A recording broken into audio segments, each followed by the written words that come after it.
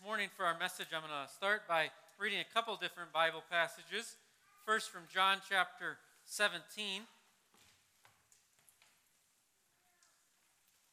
John 17, beginning with the first verse. John 17, verse 1. When Jesus had spoken these words, he lifted up his eyes to heaven and said, Father, the hour has come. Glorify your Son, that the Son may glorify you. Since you have given him authority over all flesh to give eternal life to all whom you have given him. And this is eternal life, that they know you, the only true God, and Jesus Christ, whom you have sent.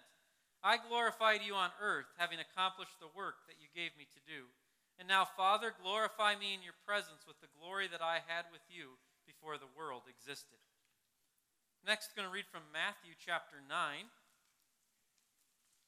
Matthew chapter 9, beginning with the 9th verse. Matthew 9, verse 9.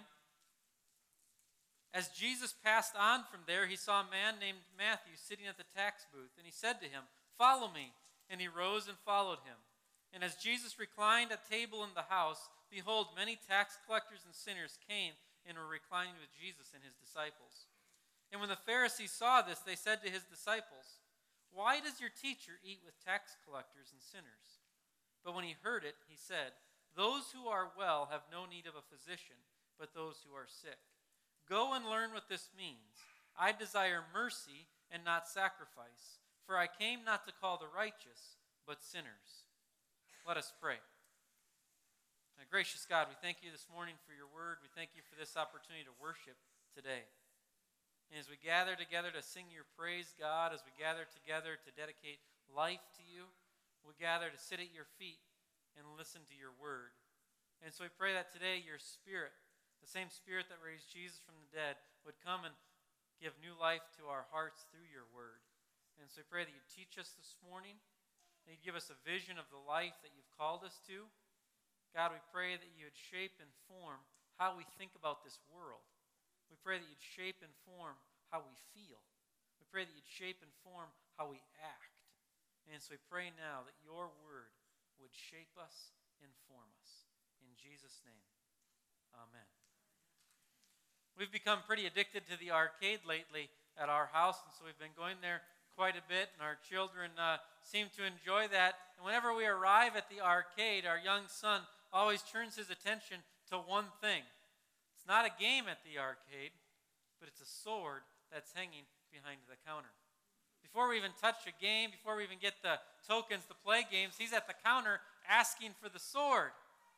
Well, you got to get tickets from the game in order to get the sword. You would think, with his primary concern being that sword, his very next concern would be what? Getting tickets. You got to get tickets to get the sword. The problem is this. He wants the sword, but he doesn't want to get the tickets because his primary game of concern is driving the boat around in that little racing game. And you don't get any tickets for that at all. So if you use all of your tokens on the boat game, and you go stand at the counter and you use all your tokens on the boat game, you stand at the counter and you have no tickets, what happens? No sword. Pretty simple, right? You'd think it's pretty easy. If your sole focus is the sword, go where you're going to get the tickets. This morning, we're starting by looking at two Bible passages. You might be thinking to yourself, how do these relate at all? One is at the end of Jesus' life, his final moments. One is kind of at the beginning of Jesus' ministry. We're going to start each Sunday over the next 5 weeks, not with these two exact passages, but two similar to it all the time. Because these two passages emphasize something that I believe God wants to emphasize in our hearts. And that's that the first thing is this. Why are we sharing both those Bible passages? Because it shows that Jesus' primary concern was people because he was focused on glorifying God. This is a core truth, something that each of us has got to just know in our hearts and our minds. Jesus was primarily concerned about people because he was focused on glorifying God. Jesus' end game was what? The glory of God. That God's honor, God's name, God's greatness would be seen and known by everyone. And now, the mechanism or the avenue to glorify God was what? People. What got Jesus in trouble was who he was spending time with. We already see it in Matthew chapter 9 that we read. This is just early on in Jesus' ministry. He's hanging out with people who what? The religious leaders are like, does he know these people that he's with? And so the people are critical of Jesus for the people that he's with. But Jesus is with those people because he's concerned about the glory of God. And when we get to the end of today's sermon, I want you to be able to connect why, with Jesus being concerned about the glory of God, Jesus spends time with people. If you can't connect those two dots at the end of today's sermon, don't come back next week. Don't come back ever because I'm horrible at my job. Find another church. Okay? Serious. Jesus is concerned about the glory of God. Therefore, he's concerned about people. Therefore, if that's Jesus' concern, how much more for you and I? If you and I are going to be concerned about the glory of God, what does that mean? It means that you and I have got to be concerned about people. Another way of thinking about this. We cannot glorify God without loving, knowing, and engaging with people. We cannot glorify God without loving, knowing, and engaging with people. And people are difficult. I think we could all agree on that this morning, right? People are complex. You're complex. I'm complex. And people can be hard to be around. Yet, if we can't glorify God without loving, knowing, and engaging with people, we better start what? Understanding people. This morning, our whole goal is to go back to the beginning and understand the foundation of people. We want to know, what does God say about humanity? What does God say about people? So for the next 5 weeks, we're going to be on this sermon series entitled very simply, People. Because people matter to God. And because we can't bring God glory without loving, knowing, and engaging with people. So we want to start today, though, by kind of jumping backwards and understanding, what does God ultimately say about people? A theologian by the name of Richard Pratt, a Reformed theologian that teaches at seminary, says the following. We don't know what to think of ourselves. Some of us feel so worthless that we can hardly stand to live another minute. Yet others are so full of self-importance that they lift hands in praise of their own divinity. One says, I am nothing. Another says, I am everything. I thought he did a marvelous job of summarizing succinctly the uniqueness of where humanity's at on a big spectrum. There's some people here this morning, some of you here this morning, that you woke up, and to put it simply and maybe even a little derogatory, you woke up and you thought of yourself as dirt. You struggle loving yourself. You think you're worthless. There's a lot of people in our community. There's a lot of people in the world like this. At the same time, some of you woke up this morning and you thought you were a pretty big deal. Your feet hit the ground and you probably didn't say this. I hope you didn't say this. If you did say this, see me afterwards. Your feet hit the ground and you kind of said to yourself unknowingly, I'm God. I'm in control today. There's this interesting pendulum that we're constantly swinging on as people. On one end, we're swinging to one end saying, I'm nothing but dirt. On the other end, we're swinging, we're like, I'm God. I'm a big deal. I'm in control of myself. I'm in control of my life. As we look back at what the Bible says about humanity, we have to recognize there's great danger in the two complexes that we have, the dirt complex and the divine complex. Turn with me, if you would, to Psalm 8 that we read earlier in our service together. Psalm 8. Psalm 8 is one of the most succinct spots in the Bible where it declares God's understanding of humanity. Psalm 8.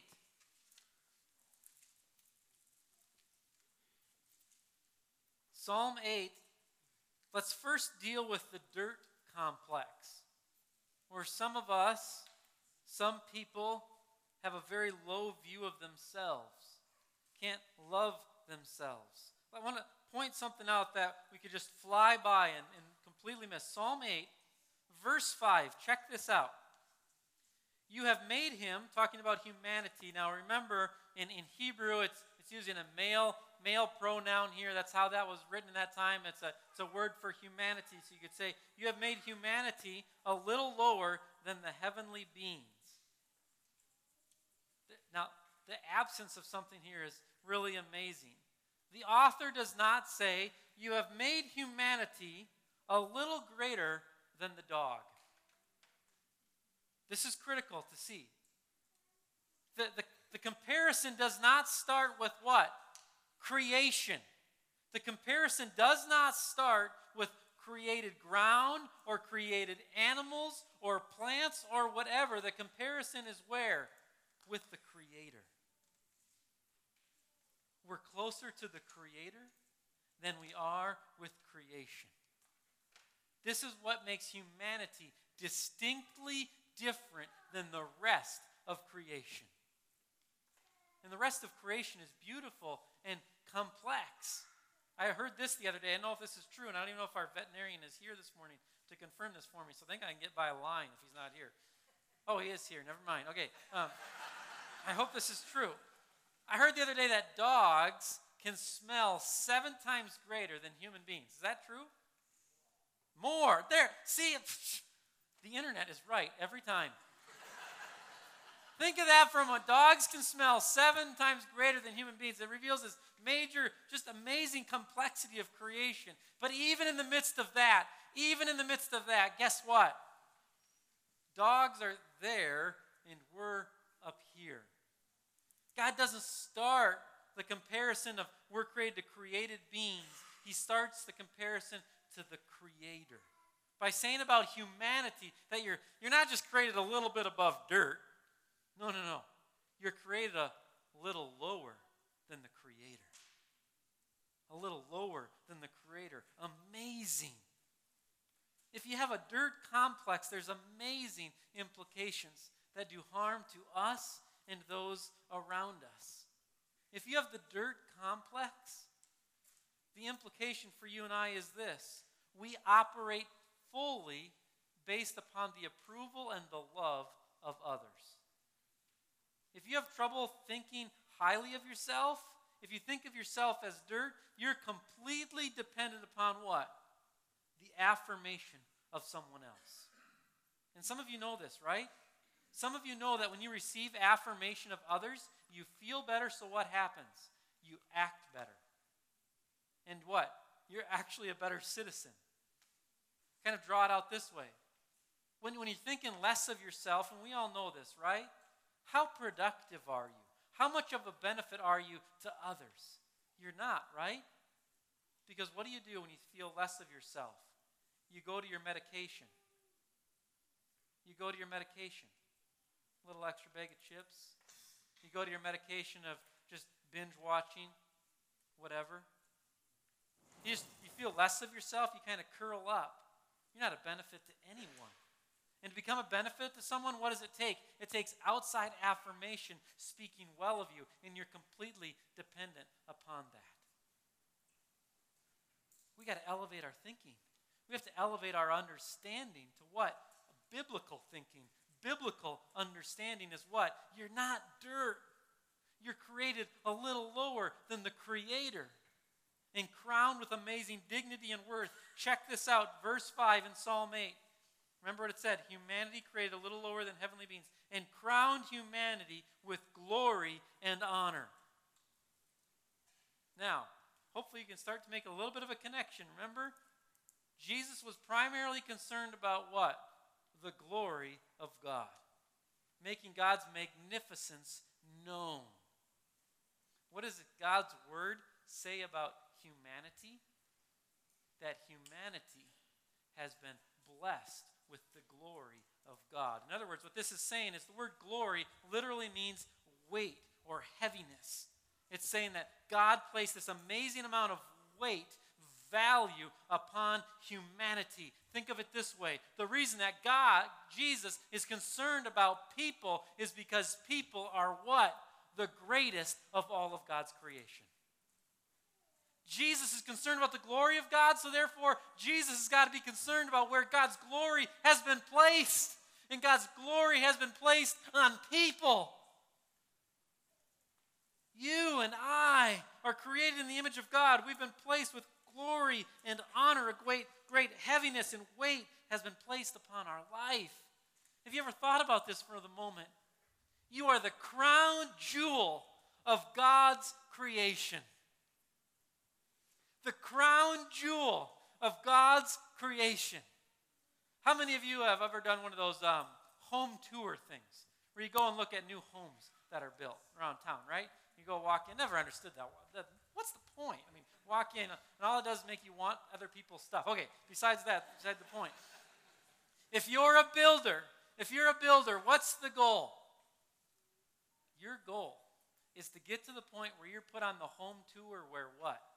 People have to pay to get in your house. Right? I mean, any of you can come to my house for free. You want to be at the point where what? People are paying to come into your house. Why? Because that says what? Your home is the crown jewel of all homes built in Sioux Falls, South Dakota. Someone's paying to come there. Think about this for a moment. You are the crown jewel of the master builder, God. And guess what has been paid to prove that you are the crown jewel of God's creation? Guess what's been paid? The death of his son, Jesus Christ. That shows the value of your life, that God would pay with his own blood for you. You are a crown jewel. Every person you run into this next week, they are a crown jewel in the sight of God. Every person you see, I don't care where they came from. I don't care what color they are. I don't care what they believe. They are the crown jewel in God's creation. There's no if, and, or but about it. Every human being is created in the image of God. Reveal the glory, the greatness of God. When we think of ourselves as dirt, we dishonor God by not acknowledging the beauty of his creation. When we think of ourselves as dirt, we become unbeneficial to those around us. And then another implication of thinking of ourselves as dirt, how does that affect the way we treat other people? How we view ourselves directs how we view others. And if I'm willing to think of myself as dirt, you know what that means? I'm willing to think of someone else as dirt. What's dirt good for? Stepping on, basically. Digging, moving around. You don't think much about what? You get home. How many of you get home, have you ever wiped your shoes off and been like, oh no, I got to save that dirt. I wasn't very nice to that dirt. You don't think twice about it. You just try to get rid of it, right? When you're cleaning the house, how many of you have cleaned the house, swept everything up, and like, well, I got to put this dirt in somewhere nice now that I've cleaned it up. You just want it gone. When we think of ourselves as dirt, it's going to lead to us thinking of others as dirt, which what? We're just going to end up treating people as though they're worthless, when in reality they're created in the image of God. They're the crown beauty of God's creation. We got to move beyond the dirt complex. At the same time, some of us this morning, we've got a divine complex. We think we're a big deal. We think we're in charge of our own life. This psalmist makes it crystal clear that what? We are not God. Look at how the psalm begins. O Lord, our Lord, how majestic is your name in all the earth. Whose name is majestic in all the earth? God's name. Now some of you might be saying, well, that's before you got to the good news about humanity. Look at how he closes the psalm. O Lord, how majestic is your name in all the earth. The psalmist does this beautiful job about laying out the greatness of God at the same time laying out the greatness of humanity, but putting humanity in its proper place. That humanity is not God. Now again, honestly, I've never met anyone that's willing to say, I'm God. I just have not. Most people are unwilling to just publicly say that. But most of us have that root in our own hearts. If we have the divine complex, the implication is this: I get to decide what I want, when I want, where I want, because I'm in charge. And we all know how dangerous that is, because we all know, whether we're willing to admit it or not, that what we want is not always what's best for ourselves or for others. However, to fight the divine complex, it means this. It means that we have to be willing to say to someone outside of ourselves, you're in charge. You get to make the decision about X, Y, and Z. Not what I say, but what you say. That's a big step. That's a big step to move from saying, not what I want, but what you want. To break the divine complex, we have to acknowledge that there's someone outside of us that has the final say. Now think for a moment about the implication of having the divine complex, of how you treat other people. If you have the divine complex that you yourself are it, guess what? Well, that makes my way better than your way. Which leads to what? Separation from others. It doesn't just lead to separation, but it leads towards angst towards others. Not only that, but if I have the divine complex, then there's others out there who I'm also fine having the divine complex, and what do you do between two gods? You fight, because you got to determine who's really God. Versus both willing to acknowledge and submit to authority outside themselves. We have the dirt complex or the divine complex. But God's word says this: you are the crown of God's creation, but you're not God. You're the crown of God's creation, but you're not God. Very simply put, as human beings, we have to understand our value and our responsibility. If you ever want to kind of think, what does it mean to be created in God's image? What does it mean to have God's glory placed on us? Think of it in these two ways. First is this: you have intrinsic value and worth. You have intrinsic value and worth, because to be created in the image of God, to have God's glory placed on us, means that He's taken His majesty and His greatness and He's placed it in our lives. There's been a weightiness added to us. No matter what someone says, no matter what our circumstances say, we have value. We have value. Don't hear this as a political statement. Hear this as a life statement and a teaching from Scripture. The reason that historically Christians have been the first to start hospitals to care for the aging. The Christians have been the first to speak for the unborn, is because God says that every life, no matter of the circumstance or whatever, has intrinsic value and worth. This is why in the nation of Europe, right, it's happening right now. I'm not just making stuff up. I'm not some crazy talk show host. In the nation of Europe right now, they put elderly to the death when they no longer have usefulness to society or are taking up too many resources of society. Hear what that says. Hear what that says. Your worth and your value are dependent upon your ability to produce. God's word says that where there is life, it has inherent worth or value because of its creator. This is why Christians should always be first in line when it comes to caring for the aged. This is why Christians should be first in line when it comes to caring for the unborn. This is why Christians should be first in line when it comes to racial reconciliation. Because we say that every life has ultimate worth and value, not because of what they do or where they come from, but because of their Creator. You have value today. You have worth today because of the weightiness put on you by your Creator. To be created in the image of God is to have automatic worth. Secondly, to be created in the image of God means that you have responsibility.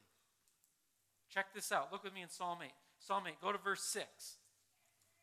So it just said, hey, you've been given this amazing worth, glory, and honor. Check out verse 6. So what does that mean?